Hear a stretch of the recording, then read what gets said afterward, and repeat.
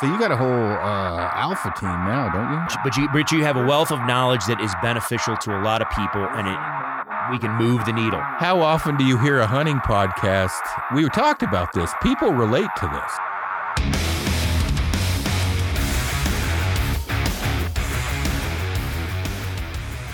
All right, everybody. I've got the great Joel Turner on the podcast. Joel, for those who don't know, which pretty much everybody should know Joel by now, is kind of brain doctor as far as target panic, mental control, things like that. I think you were also recently on the Rogan podcast. I saw parts of that, which was cool. But, dude, thanks for coming on. You bet. Thanks for having me. So on this podcast today, I was just talking to Joel before we got on. Joel and I, from everything like I've paid attention to, talked with Joel. We're in the 80-85% paralleling and the other 15 to 20 pretty far apart in some ways. And I think, though, a lot of that's probably where my brain is and how I'm genetically wired. But I want to talk with Joel about just kind of tee him up softballs on questions I get, explaining how the human mind works, why some people are susceptible. Usually control freaks I've found are really susceptible to target panic, how to fix that, things like that. Yeah.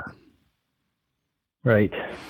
So hit me. Out of the gate, right? So you've got, a background, law enforcement, SWAT team, obviously, shooting, rifles, pistols, things like that, as well as archery. Yep. Your son is a stud. Obviously, you were able to walk him down the right path.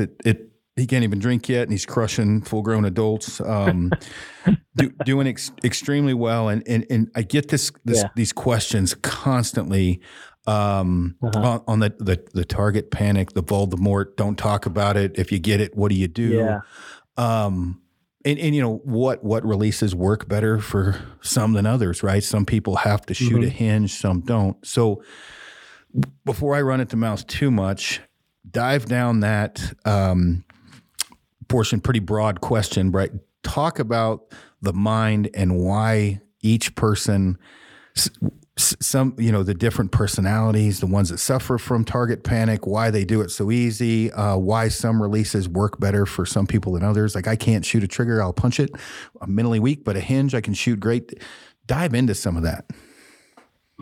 Yes, it's funny because it is heavily personality based, and it's more like when you get somebody that is very calm, like they're calm in just about all situations, it seems like, and those are the folks that can take in instruction, and they might start punching a trigger, but then if they get some instruction, they can pretty easily gain control of it. But you look at how they run the rest of their life, and they're very determined, and they can really just buckle down and do this stuff. So those, like you said before, control freaks or like mechanical engineers or people that like try to control everything, or they're heavily math based or whatever, they have a real hard time pulling themselves out of the aim. And the aim just, it's based on the science of visual proprioception. When you stick your pin on something, it's going to move. But if you just watch the picture, no matter which way it moves, its next movement is always back to the center. So putting more consciousness into that does not help you. But when people put their consciousness and they're thinking about the aim, or maybe they're locked off target and they can't get the pin to the target, those are all just thought-driven events. And the thing that we're really starting to dive into now is thoughts aren't thinking. Like, if you're having a thought of, gosh, I'm so shaky right now, that's not thinking about moving your hinge or thinking about pulling through your index finger trigger. Thoughts are, and with these people that are trying to control all this stuff, they're having these thoughts, and the thoughts are too loud in their head, and they keep overrunning their thinking, and they punch the trigger. If you are thinking about your aim, or if you are thinking about some form aspect, you are going to punch the trigger. Like when it comes to working a trigger, if you don't put 100% concentration into that, then you're going to go open loop. Open loop meaning faster than you can gain feedback in. It's a trigger punch. So when you do that, when you go open loop, when you punch a trigger, it's not just that you're punching a trigger, there's other stuff that gets involved with that. There's other muscle contractions that will deviate your point of impact, because there's going to be a micro collapse linked to it, or there's going to be grabbing the bow linked to it. There's going to be some pre-ignition movement that you don't necessarily know which one's coming. And that's all your body just trying to time that explosion. Let me dumb that down a little bit. I think I explained it correctly to people. And this is a very rudimentary, and also me being a smart ass of how I explain this, because what Joel says is 100% correct. When you are a drive-by shooter, it's not what Joel's saying. It's not just you hammering the trigger. Your brain tells your index finger or thumb or whatever, punch it. And then your brain is so fast, it can do a lot of shit before that arrow leaves the bow, whether that be peeking or gripping or whatever else. And so the consequences of the initial movement of punching, then your brain says, grab your bow or whatever. I think that's what you had just said, as far as it's not just the punching, it's everything else after that, which is probably worse, actually. So. Yeah, and you see it in the professional archery world. People that are punching the trigger have to super weight their bow. They have to put massive, stabilizer weight on their bows. Don't jump the gun yet. We got to get. That's a whole nother section of this. I got like 4 primary things down because like I tried that and I had so much weight on my bow, and I'd have like 3 perfect arrows at 50 and 1 like 20 inches off. So obviously my brain was not capable of that. But when you talked about open loop and closed loop, I've had people message me about that, and I'm not as good at explaining it as you, because when you talk about the open and close, and when I started listening, to you and Tom Klum more, was with the stick bow, not the compound. I got target panic like 20 years ago, because I'm like the world's. I am not a control freak. It's actually horrible. It drives people crazy, because I'm just like, whatever, get it done. Let me know when it's finished. But I got target panic from fear of losing or fear of missing. But explain open and closed loop. So open loop is a movement that has been made automatic. It's just a fast movement. Like take throwing a football. Like you grab on that football and you huck that thing. That movement that you do to throw the football is open loop. That's very fast, right? You're not supposed to gain feedback within it. Just huck that thing, right? That's the same speed at which you're punching the trigger. So open loop is fast and efficient. It's what your mind will always default to. Closed loop is so slow that you could stop it anywhere within it. Like if you're pressing a rifle trigger, you're just increasing that pressure so slowly and you're so concentrated on it that you could stop that minute movement anywhere within it. So closed loop is slow, open loop is fast. And in shooting, if you use open loop, meaning fast, for your trigger work, your mind can then link those other movements to it. If you're doing closed loop, you don't know when your bow is going to go off. You're just doing the movement. And to move it that slowly, you have to be super concentrated on it. And so you're just completely engulfed in the movement. And then you're just moving, and then all of a sudden it breaks. And when it breaks, your mind didn't know when it was going to break. Therefore, there's no pre-ignition movements because it didn't know when the ignition was going to happen. So I'm glad so just open loops. Go ahead. No, go ahead. Sorry, I didn't mean to interrupt. Sorry. Just open loop's fast. Closed loop is slow enough you can stop it. Most things in life are open loop. All the throwing sports, running, walking, breathing, all that stuff is open loop. But closed loop takes concentration and takes a decision to actually do that. So from what you're explaining, or Bodie, your son, I'm closed loop with the clicker, unless I rip through it and do it wrong. Is that correct or incorrect? Yeah. So when you draw back and aim, and then you're expanding through that clicker, you could stop that movement anywhere within it. It's such a minute movement, but you can feel it moving, and you're like, okay, keep pulling, or you're talking yourself through it, right? If you watch people that draw back and the clicker just bends slightly, and then they yard the bow through it, that's open loop. Right? Okay. It's so fast they can't stop it. So I'm glad you not intentionally, but steered this conversation where you talked about the open and closed and the throwing the ball and walking. And so when you in talking about the surprise, like when I shoot a hinge, which is most people I know that shoot one well, I know within reason when it's going to go off, right? I shoot it a million times and it's got to click and okay, it clicks. And then I go like brain dead, right? I'm like, there's the target, look through the pin, just kind of, okay. I am not focusing on the pin movement because it's going to move.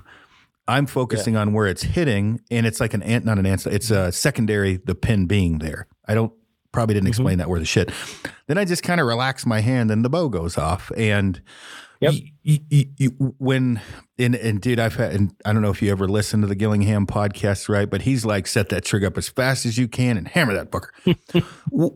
For most people, I have found that goes to a deep, dark dive of pain and anguish in their archery career.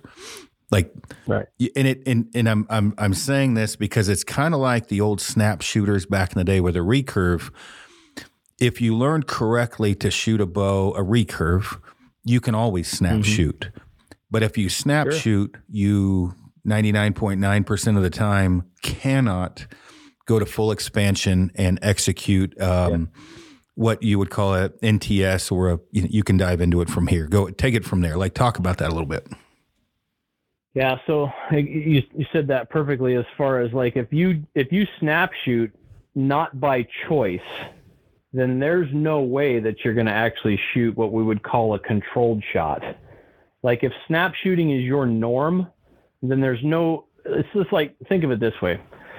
Combat breathing, right? In through the nose for a 4 count, hold for a 4 count, out through the mouth for a 4 count, hold for a 4 count. For you to change your breathing cycle, that never just happens. There's no soldier on a battlefield that is sitting in a foxhole going, no kidding, I'm combat breathing right now. It's not something that you find yourself doing. You don't find yourself in control, because control takes massive amounts of determination and decisions and presence and concentration. It's not something that finds you and you don't just find it, right?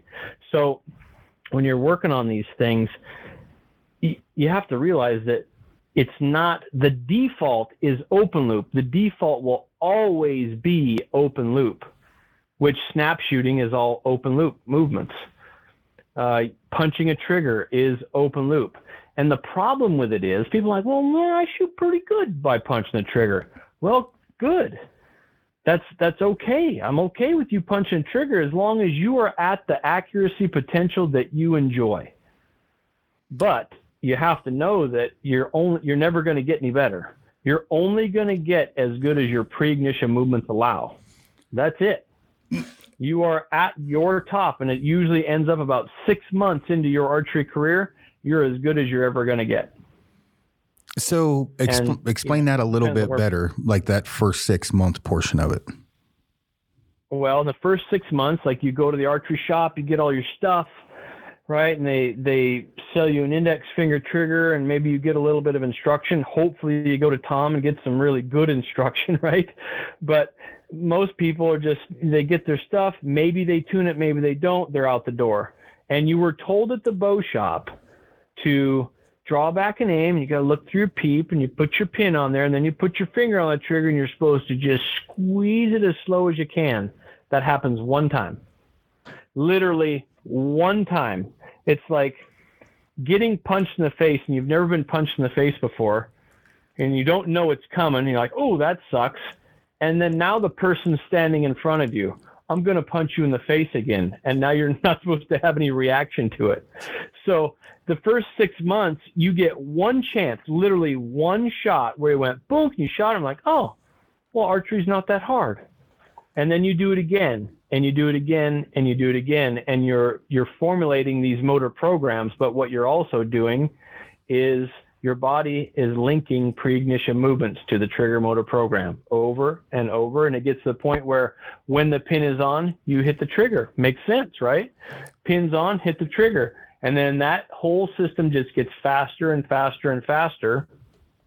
and then you start to maybe even work the trigger before you get on the target. And as soon as you do that, then the mind's like, okay, as long as your pin is not on the target, this explosion's not going to happen.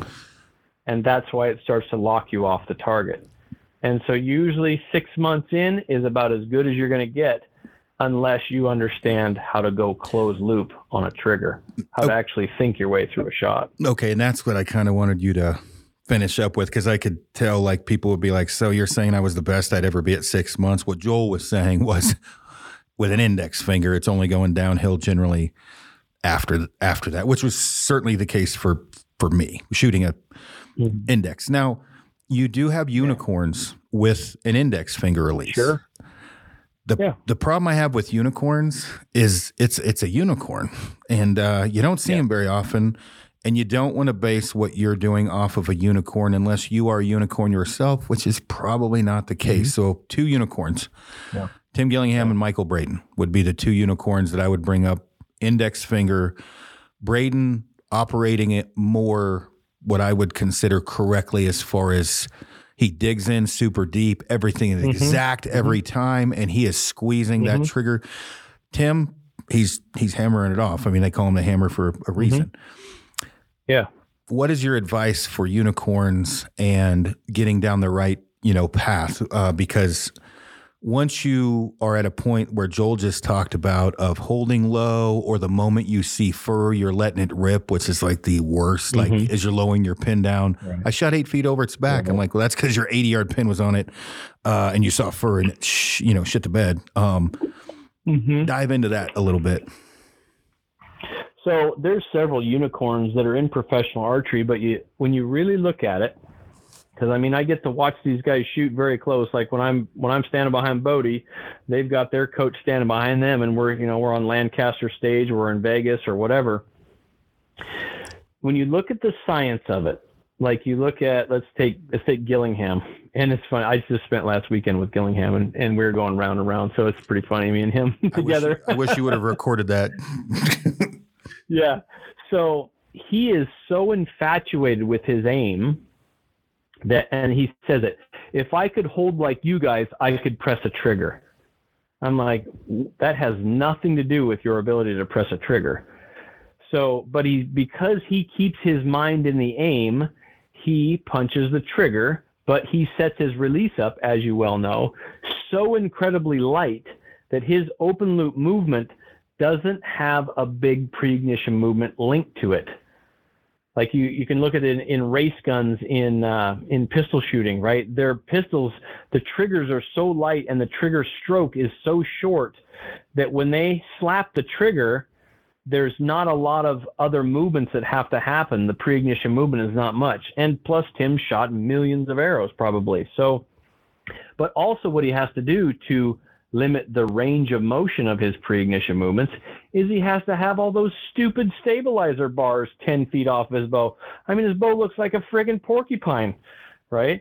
But that's why he has to do that, because he punches the trigger. So there are pre-ignition movements linked to his trigger motor program.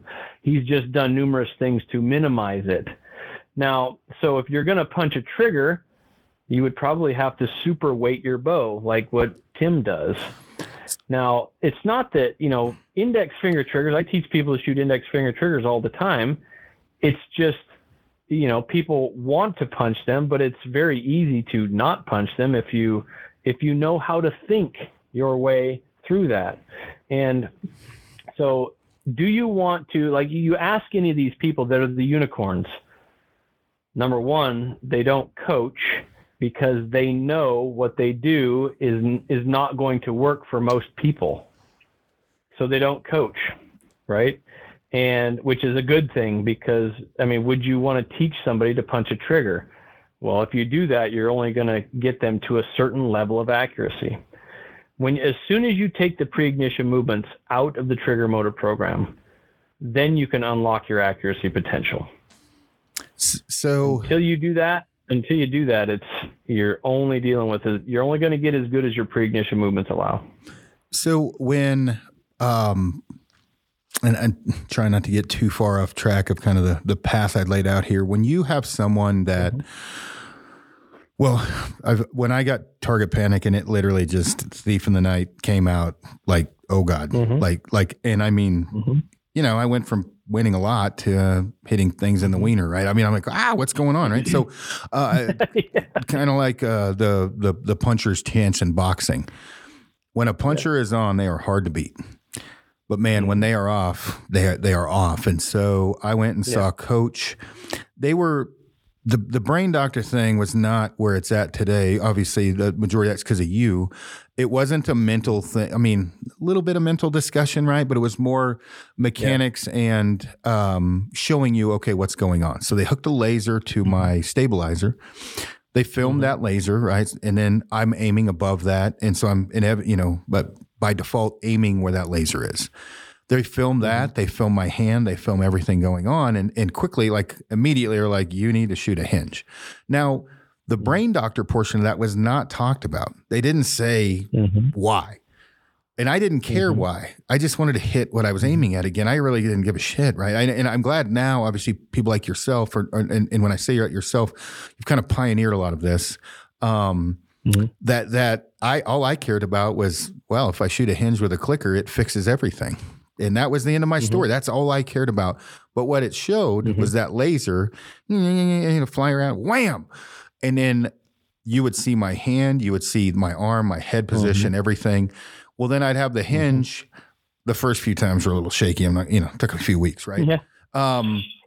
But you could see that beam, one, was no longer having that crazy, I was not focusing on the drive-by portion of it as much. I was focusing more on just hovering. Some of the other things came into play with that, where I really kind of learned my brain of look through the pin, don't worry about the pin as much, let the float happen and let her go. Let nature take its course. So when you are when someone is getting target panic, a lot of times, people like myself, I default to take your sight off. Let's get a hinge. Let's get, I don't go into the depth that and I'm also not I'm not a coach, because I'm more of an instructor and probably a dick, right? Where I'm like, I just told you not to do that. Don't do that. Yeah. So I'll help people out and can give a little bit of advice. But the biggest thing for me is initially take the sight off, get that portion out. Let's start working on some mechanics for one. Let's get, if your draw links off or whatever. But now let's work on alignment and, basically getting rid of those bad habits, and taking that sight off helps. That could be bad advice, good advice. I don't know. What are your suggestions when someone has target panic? What do you tell them to do first? Well, I don't take their sight off, because as soon as you take the sight off or you shoot blank bail, you take away the timing mechanism of the mind. And that's, your mind is using the sight picture as a stimulus for your shot. So the first thing that I do is I just ask them a question. What are your thoughts during your shot? And they'll tell you the world. They'll tell you everything that they are actually, where their conscious mind is, right? I'm so shaky today, or I'm trying to get my back right, or they'll tell you all kinds of stuff about their shot, but they won't tell you about their trigger work. So when you went from an index finger trigger and you found yourself in trouble with that, you went to a hinge. And when you went to a hinge, all you did is this hinge is a much more specific job, right? You're moving more things. It's bigger muscle movements. What it did is it drew your mind out of all the other stuff that you were thinking about, or that you were having thoughts about. Remember, thoughts aren't thinking.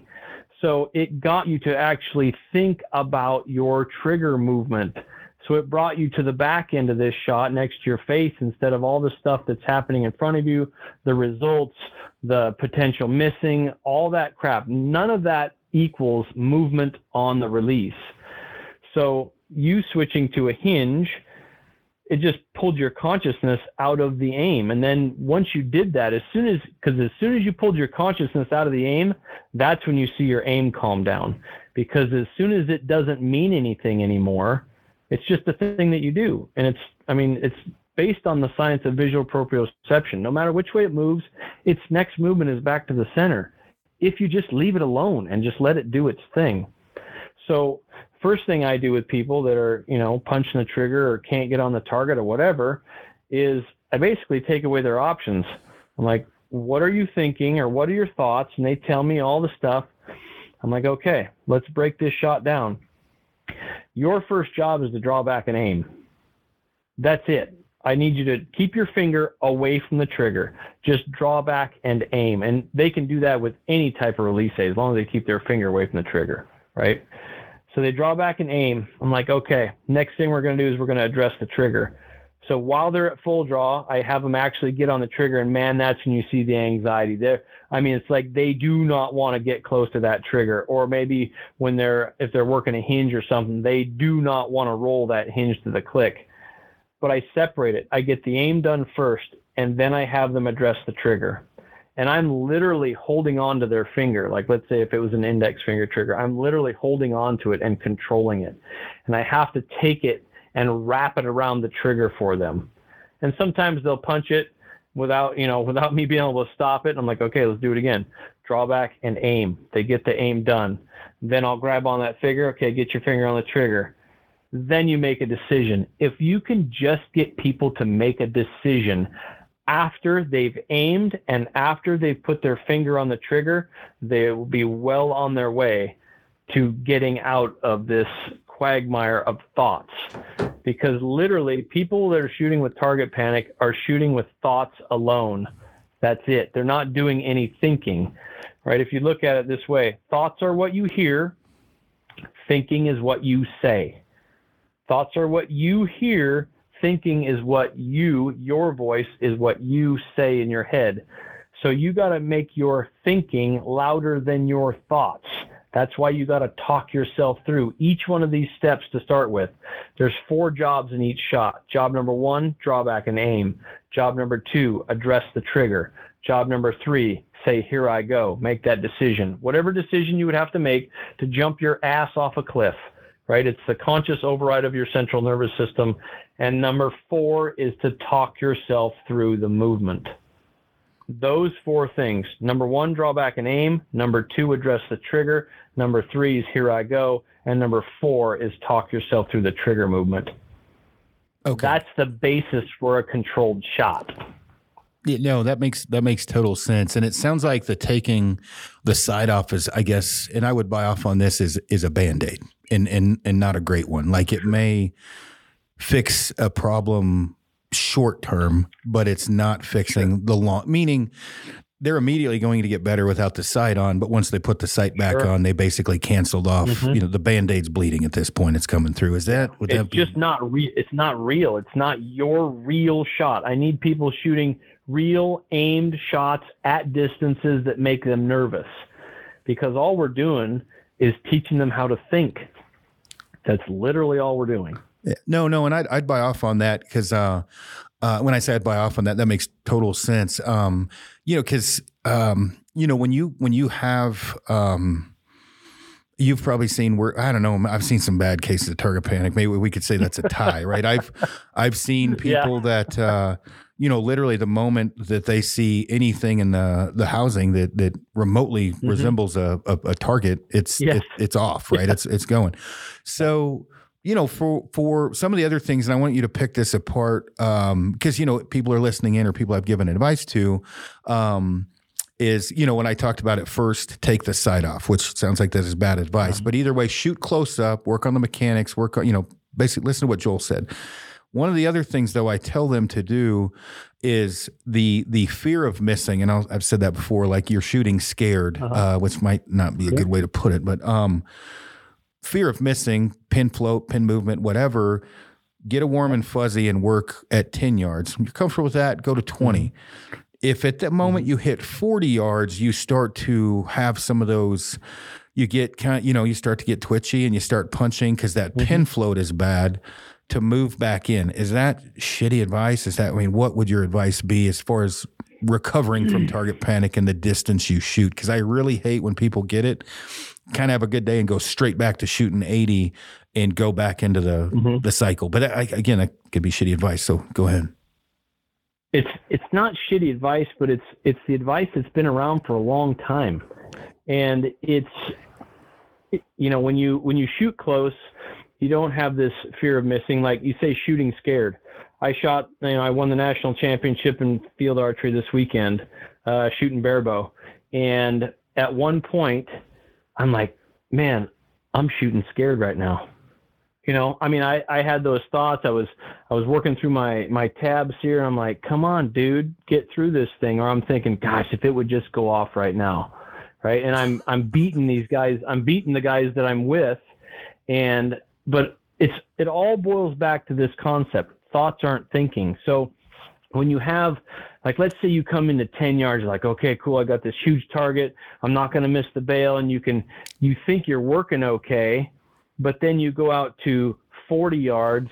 And now because you see more pin movement, you give up on the trigger. Well, just realize what the problem is. You're thinking about your aim. And when you look at one of the modules in the online course, the Shot Control House, you're not even getting out of the aiming room. So that's why I break it into those sections. You're not even allowed to put your finger on the trigger until your aim is done.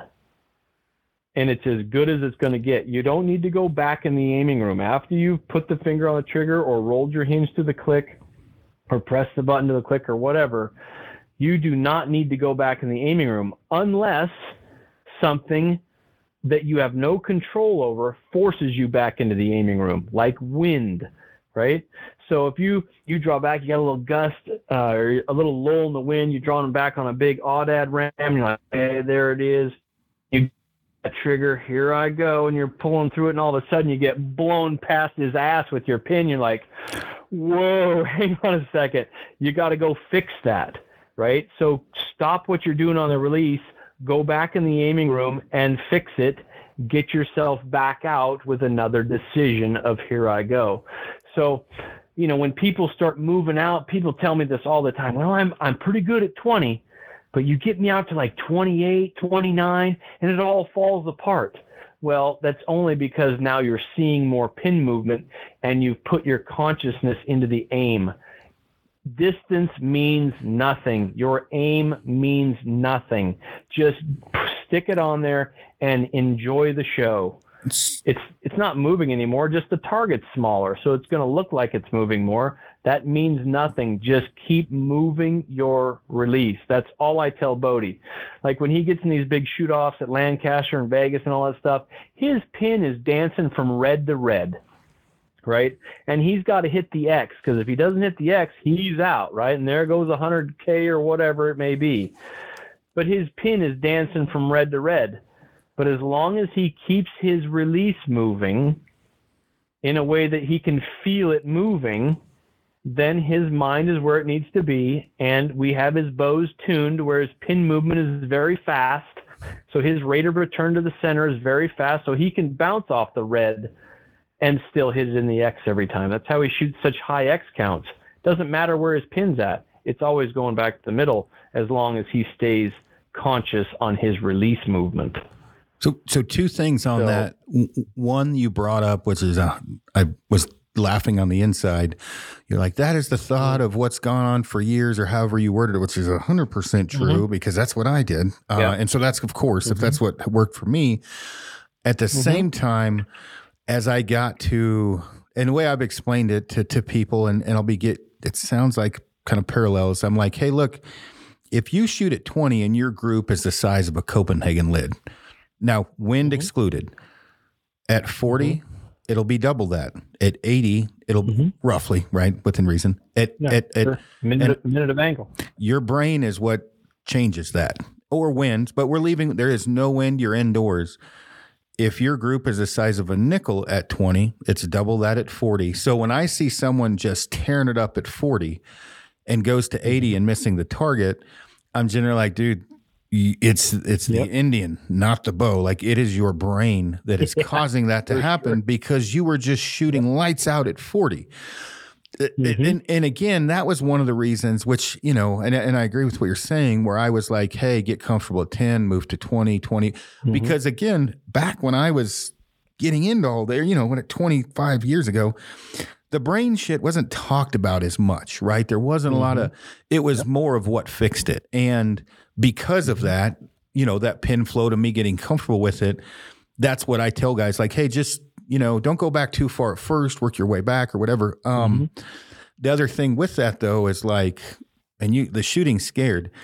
The reason I've been able to pull off like really crazy hunting shots of things I'm going to get blasted over if I talk about it, so I won't, but farther hunting shots is I am confident with that. And when I need to let down, I let down, but meaning, and I don't want to get into the whole, not that you're going to do this, the debate of animals moving. I get all that, but I'm just saying, I am brain dead at that point. When I say that, meaning I am only focusing on executing the shot. And when I say only focusing, just like a target, an animal pulls up at 86 yards downhill. I'm not thinking, God, this is a steep angle. I'm not thinking about, oh, please don't move, whatever. All I'm thinking is fucking die.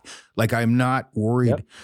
That has helped me a lot. But rewind 20 years ago, your ass would have had a heyday with me when I initially, because I was the hard-headed guy shooting too many poundage, punching the trigger, saying, well, I'm hitting what I'm aiming at. Pretty good.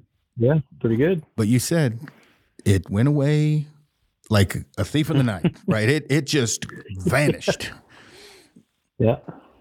So as soon as these things became too valuable, as soon as your aim became too valuable to you, your little trigger punch just got exponentially worse.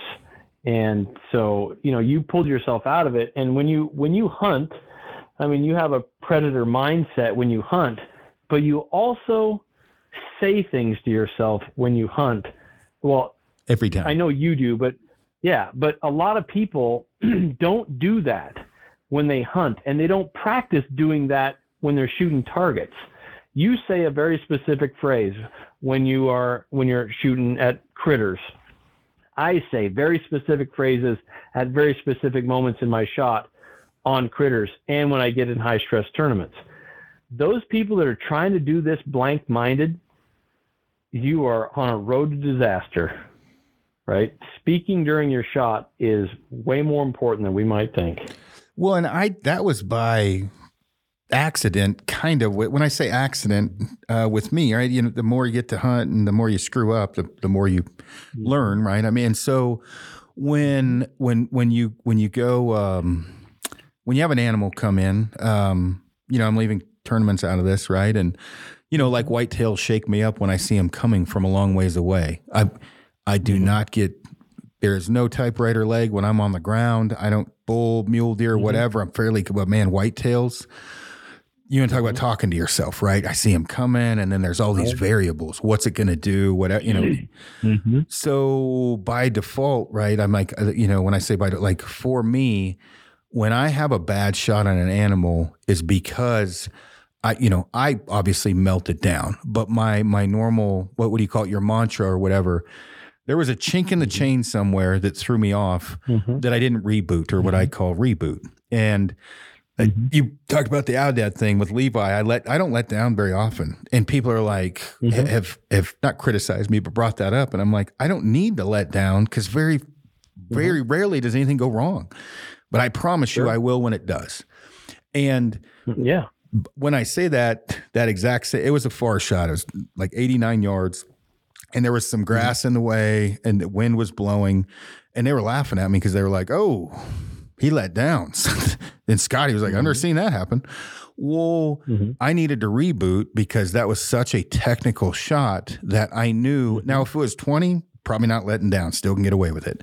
But at that distance, I got to reboot. So you talked about that, the mantra, the reboot, dive into that more. Like what should people, like I have my own saying I came up with, which I shouldn't say on the podcast, talk about though. Yeah, I know what you're saying is, but when it's awesome to hear you say that, because you know your shot so well that you know the window of accuracy, and something in that shot that you let down, you went past your window.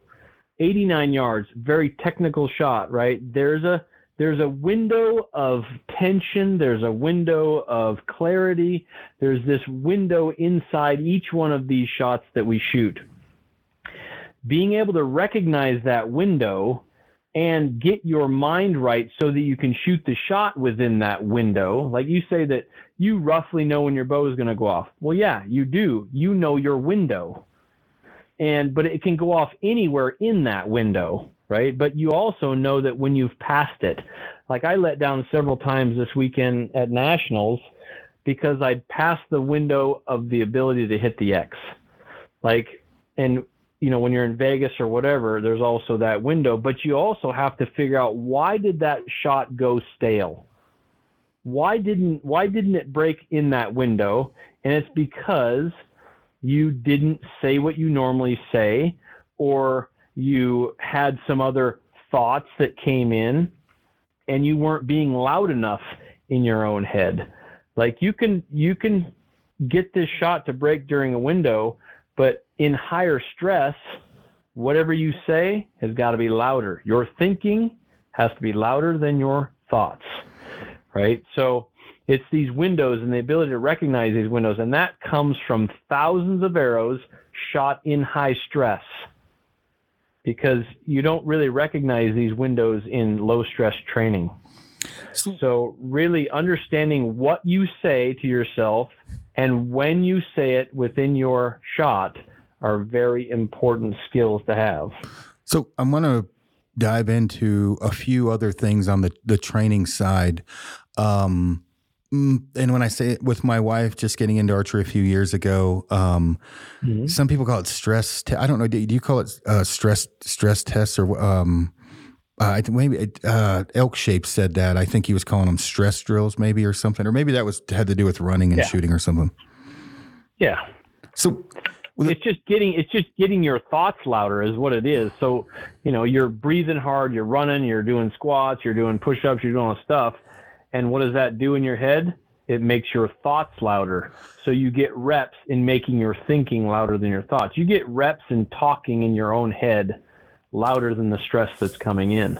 So I'll be curious to get your thoughts on this one, because I do not preach the fitness shooting thing much. Like I don't, when I say that, I preach fitness, I preach shooting. I don't preach burpees and shooting. I don't talk about running up a hill and shooting. And here's what I do stress to people, including my wife, is the shooting stress portion of this. Meaning, you know how when you got an animal in front of you, got anxiety, you need to pick where the arrow is going into the animal, where the exit side is, whatever, ranging. So, we'll walk around the course and I'll be like 32 frontal, shoot it. She's got a window of time where I'm like, animal's gone. Now, obviously with a husband and wife, as you can imagine, that doesn't always go very well. But if that was Joel and I, and we're walking around, Joel's like 72, you got 8 seconds. Okay, well that may be, Joel, I can't make that shot. And generally they're closer, but a lot of times like we'll pull up over a hill, I'm like 34, kill it.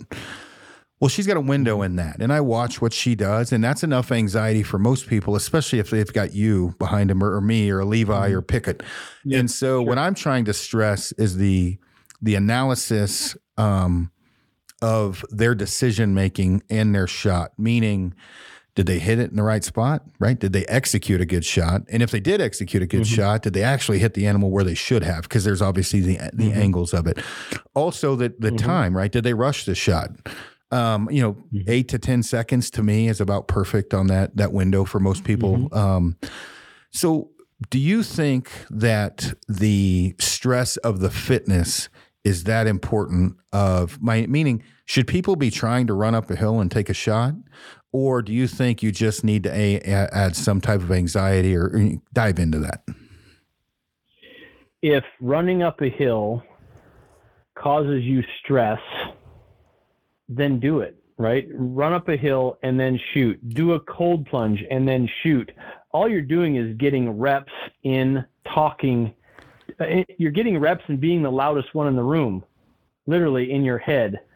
So, if you don't need to do that, like it doesn't do anything for me to do all this crazy physical fitness stuff and then shoot a shot, because I'm shooting a controlled shot. I don't give a damn what it is. I don't care if you're watching me, who's watching me. I'm shooting a controlled shot. If I don't get it off in the 8 seconds, okay. Maybe that's why I think it's goofy, because it just never made sense to me. Like, Well, it doesn't affect you, right? But it would somebody else, because if you tell, if you're dealing with your wife or you're like, you got 8 seconds, and that instantly, the only thing they're hearing, the only thought they're having is, I got to get this done in 8 seconds. Where they should be thinking about, I better get my shit together and organize this shot very quickly, and then spend the rest of my time in the trigger, because that's what is important, right? So they got to get good at, if you do these time drills, you're getting good at organizing your shot. You're drawing back, you're aiming, you're getting on the trigger quickly, then here I go, and then there's only a certain speed limit of controlled trigger movement. Yeah, 100%. Right? So you gotta stay underneath that speed limit. And so you're just giving them drills in getting better at organizing all the stuff up to the trigger work. And if they're punching through the trigger work, then you got to keep doing those drills to the point where it just doesn't matter what happens. Like, I truly believe, Aaron, I could run you through any drill and you're not going to punch a trigger on your hinge, right? But that's got to be the same when you shoot your index finger trigger. And I'm going to tell you right now, it will be for a little while, and then it won't be. And I say that in the spirit of like total candor. In front of you, and it won't be when you're not it won't be when you're in front of me. I promise. One, I don't want you to make fun of me, right? So I promise I will execute that thing every time Joel's in front of me epically. Yep. But man, when Joel goes away, shit will go south. And I mean, I say this for anybody listening in, because like, I can operate an index finger release semi-correctly. The thing is, and you said 100%, there will be an animal that comes in inevitably that I will punch the shit out of it because of loss of mental control or whatever. I don't have that happen with, the hinge. The thing is there's physical stress and there's mental stress. And I focus more on the mental stress with people than I do probably the physical. I mean, what you said makes total sense, but if you can imagine, and the dude, it's like talking about close to divorce a few times with trying to get her ready for different, hunts. Cause I'm not a dick about it. I'm just very like, hey, this is it. Like, it's this, real. Yeah, this is what's going to happen. Yeah. 100%. So like, I'll say, all right, we're going to crab walk up here, pop up. I'll pop up, say 28, kill it. It's looking at us. Yep. It's looking. And then she'll fling it in the leg and she's like, you're a fucking asshole. And I'm like, well, I may be. But that is what's going to happen. And so I focus more on that with people. Yeah. And so when when you're doing drills like this, like my whole thing that people think I'm an a-hole for or whatever is like, when you come to one of my clinics, the first thing you're doing is you're shooting in front of everybody and I'm just giving you the raspberries. I mean, I am destroying you mentally because I want you to get reps in becoming louder than me. Right. So by the end of the clinic, 3 or 4 hours later, you're using everything I'm doing, tapping you on the head, pushing you or shake. I literally grab people's bows now and shake the crap out of their bows while they're working the trigger, because it gives them reps in becoming louder than me. And that's the skill, right?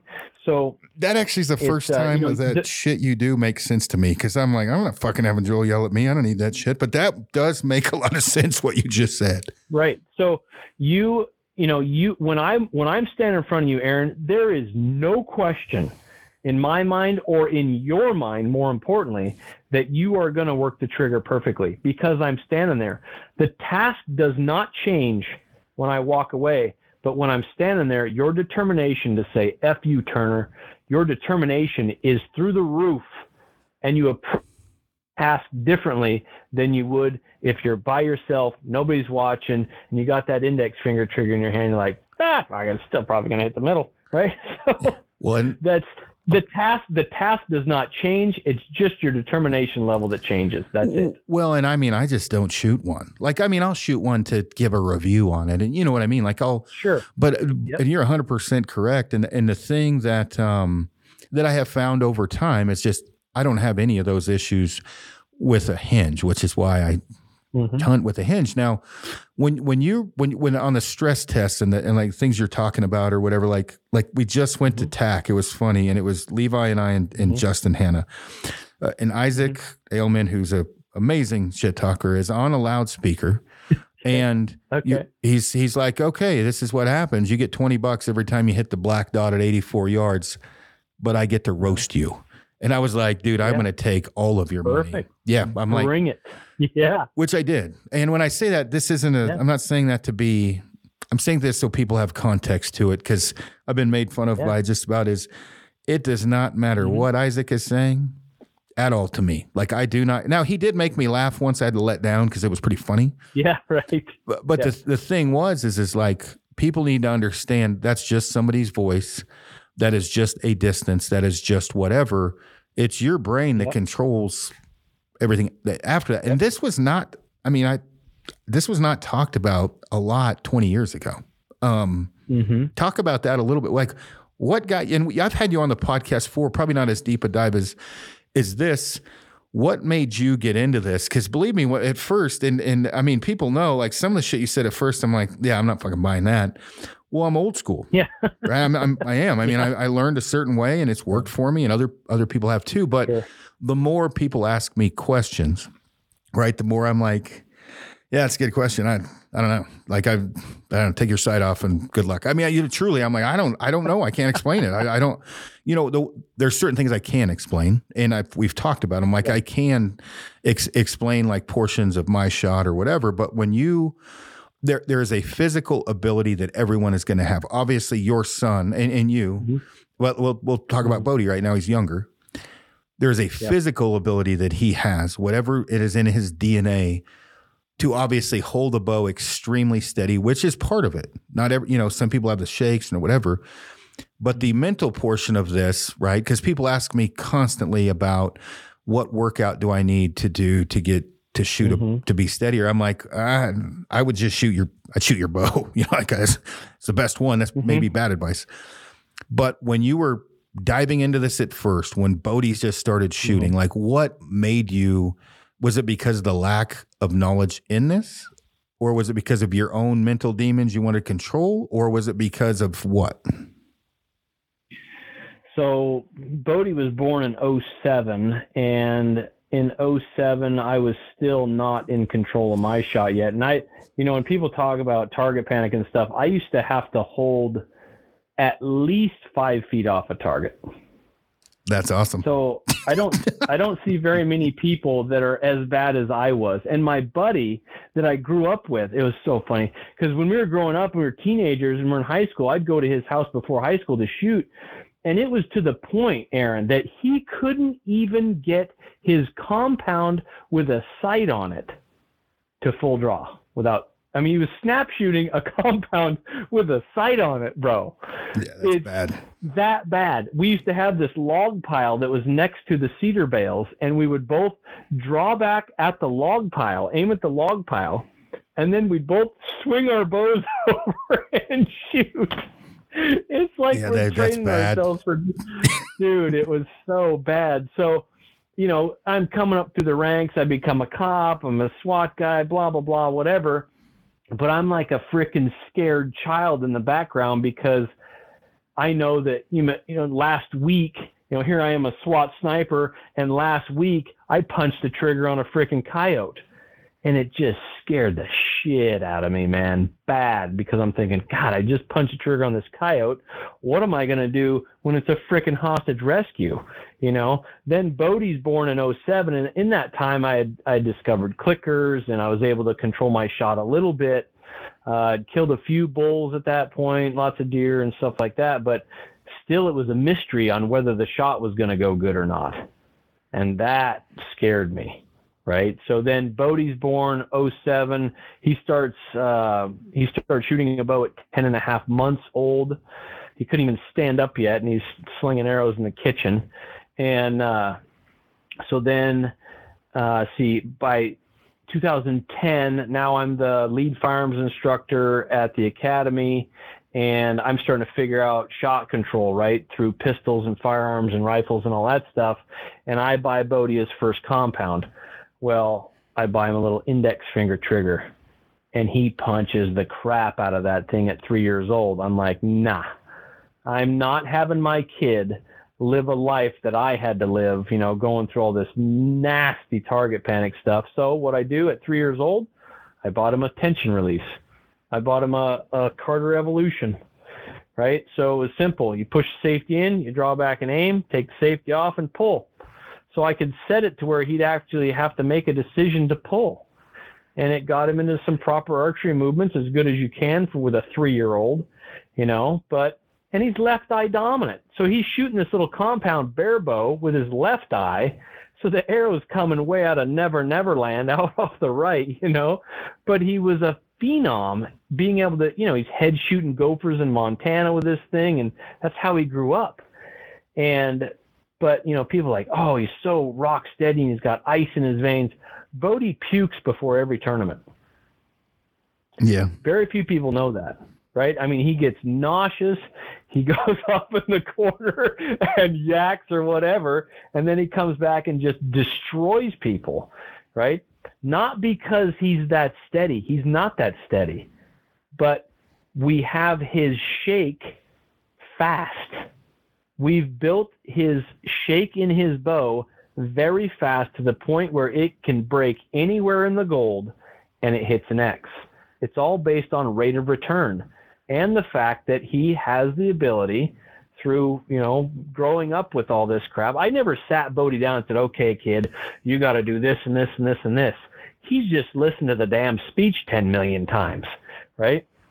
So, and I was not going to allow him to go down that path, because why would I? If I've got the knowledge to fix it, I can fix it. Not dad to son, because we as dads don't know a damn thing about archery anymore. Evidently, I have forgotten everything I know about archery, according to Bodie. So it's the typical 16-year-old thing, right? But so that's the deal. He's not that steady, but he keeps his release moving. The only advice I give Bodie when I'm standing in the coach's box is keep it moving. That's all I tell him. Keep it moving, meaning keep your damn release moving. Because if it stops, that means your conscious mind went somewhere else. It went to the aim. It went to, oh my God, this is for $100,000, whatever it is, right? So keep it moving. That is the only advice that I give him, but it means so much, right? So, people have the ability to do this if you know how to separate from the aim. That's the first step. The skill is not in the aim itself. It's in how well can you step away from it. Because then that frees you up. It frees your conscious mind up to start working a hinge or working an index or working a thumb button or whatever. If you stay in the aim, you're going to punch it whether you like it or not. No, that makes total sense. We're about to hit an hour here, and I'm about to fly out for 5 weeks. So just a couple more things I want to touch on, with this, what you offer on Shot IQ, the courses, where can they go for those courses? How do they sign up? Can they get personal coaching? I'm really bad at remembering to do this, so I'm asking now, like where can people do that kind of stuff? It's shotiq.com. I've got online courses on there in archery, pistols, rifles. I just filmed the archery course again yesterday. I filmed the whole compound section yesterday again, because when I did it the first time, this was 2015, 2016 when I did it the first time, and I wasn't doing clinics back then. Now I've done hundreds of clinics. It's very much more polished now. So, and if people have already bought the course, they'll have the new course when they log in again. So, and it's everything you see in a clinic is in that course now, and it is pretty powerful stuff. So shotiq.com, and that's got all the online courses on there. Gotcha. And then on like you do group coaching and personal whatever, just shoot a message on social. Yeah, there's a list of clinics. If you go to the desktop version of shotiq.com, there's a list of clinics, and just find one that's near you, and hopefully next year I'm probably going to be doing most of them in the Pacific Northwest. So I've flown a lot this year. I've flown all over the world doing these clinics. So 2024 is going to stay a little closer to home. So folks are going to hopefully come up to see me. Gotcha. And then what are the chances of Bodie listening to this? I don't know. If I tell him to listen to it, he will. Okay, so don't have him listen, because I don't know, maybe you can, but what do you see happening with Bodie? Like, I have had multiple conversations with people where I've straight up said, well, I won't say exactly what I said, but I will say that a woman will probably be the only thing to end Bodie's career. And I don't say that this is not that the women are evil. It's just... Yeah, women you fall in love with them and priorities change. So yeah. Where do you see Bodie going? Well, I mean, all he wants to do is shoot his bow. I mean, he's 16 now, so that is, I mean, it's not really becoming too big of a thing yet, but it'll happen, but his skill level will not diminish, and the skill level of others is not quite where he is, and it shows. I mean, he lost the national championship this weekend because he shot 2 arrows from the wrong stake. Otherwise, he would have won by 6 points. Yeah, so that sucks. He shot 2 arrows from the wrong stake because he's 16 and he's jackassing around and not noticing that it's a frickin' walk up. So he shoots 3 arrows from one stake and 1 arrow from another stake, and it cost him, right? It cost him money. I mean, he's a professional archer, but it's a lesson learned, and he got to learn it when he was 16. Right. So Bodie is an amazing shooter. What he does with a bow is amazing, but it's not impossible for others to achieve. So you may be right. I don't know if a woman's going to ruin it. I don't think it will, because he's pretty locked in on his archery and his bow hunting. So, she's going to have to come along for the ride. I can't remember. I think Levi was telling me, I think after Bodie won Vegas or something, Jacob Marlowe said something about, man, one of us needs to start helping this kid make bad decisions or we're all in trouble, or something like that. I can't remember. Oh yeah, that sounds like Marlowe. Yeah, for sure. He's a funny dude. He is. He is. Well, man, I truly appreciate you coming on. This is going to save me a lot of question answering, which it sounds like halfway answering them wrong anyway. I can send people to go listen to this or your course. So yeah, I appreciate you hopping on here. I know you're busy. Yeah, I appreciate you having me, bro. Cool. All right, man. Well, tell Bodie good luck. And then, like I said, I'm not going to be back for a while. So whatever you got going on, good luck as well. And I'll probably circle back in a few months, do another one of these off the feedback we get, if you don't mind. That'd be cool. Yeah. Heck yeah, bro. Anything I can do for you, man. Cool. Right on, man. Take it easy. All right, you too. Take care, bud. See ya.